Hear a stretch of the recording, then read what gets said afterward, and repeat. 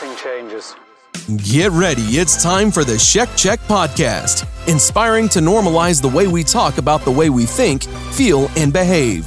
With your host, Erez Sheck. Hey there, thank you so much for joining us this week as we drop some awareness onto you that hopefully inspires some self-awareness, because self-awareness, it does a body good and other bodies good.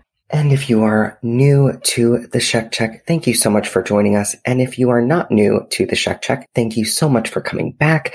And if you haven't already subscribed to the Sheck Check, wherever you are listening to us, hit that subscribe button, because the more ways that you get to check yourself, the more ways that you potentially wreck yourself a little bit less. Really, it's up to you. So I was doing this binge watch of the show called House on Haunted Hill on Netflix. I highly suggest it, if you're into those supernatural mystery thriller genre type things, but putting those ghosts aside, my mind kind of focused itself on something else. What really drives the show is the family, the relationships in the family, and more specifically, the trauma that the family experienced together and how each family member is affected differently.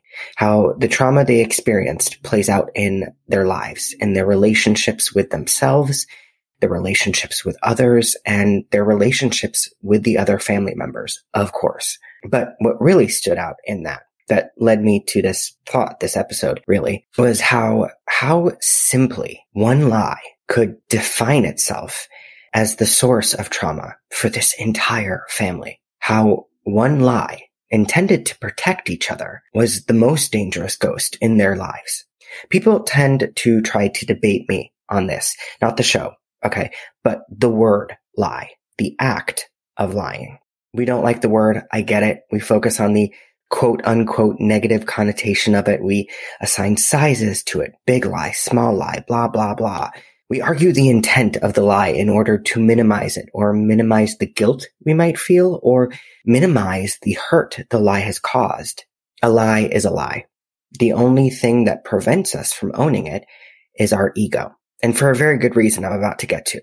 A lie is the death of a truth. And that is why a lie is a ghost that follows us silently, not always obvious as to how it presents in our lives and others' lives and our relationships, but the ghost is there. I got to thinking how a lie will always present itself at some point. It will come out in some way. Now, I used to think of that super literally, I will feel a guilt. I will feel this heavy weight of something. I will feel this thing hanging over my head.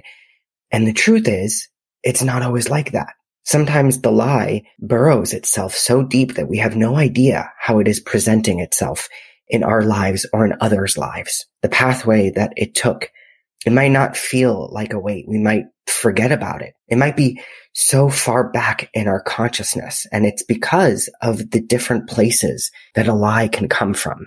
Because maybe we tell a lie to defend ourselves, coming from a defensive place, a place of protection of ourselves. In that same vein, we might also lie to protect someone else, protect someone we care about, protect them from hurt, protect them from a truth that we think will hurt them or they won't be able to handle. That's why lies don't always feel bad enough to carry that weight or to feel like it is hanging over us. Because lies, they exist to defend or protect others, ourselves, our ego, our friendships, our relationships, our families. Again, not necessarily healthy choices to protect or defend, but live and learn, live and be followed by ghosts. No matter where the lie is coming from or what the lie is intended to do, it sets things in motion, just like all things we put out into this world do. And the question becomes, what has it set into motion? And when will that ghost pop up in that motion? If I learned anything from House on Haunted Hill and the lies, the deception, the lies by omission, the protection, the defenses, ghosts will always pop back up, and it is not always obvious. That is all I have for you this week. What kind of cognitive pathway did that take you down, or up, Or are you like in a maze and you need some time to work it out? Check in with yourself.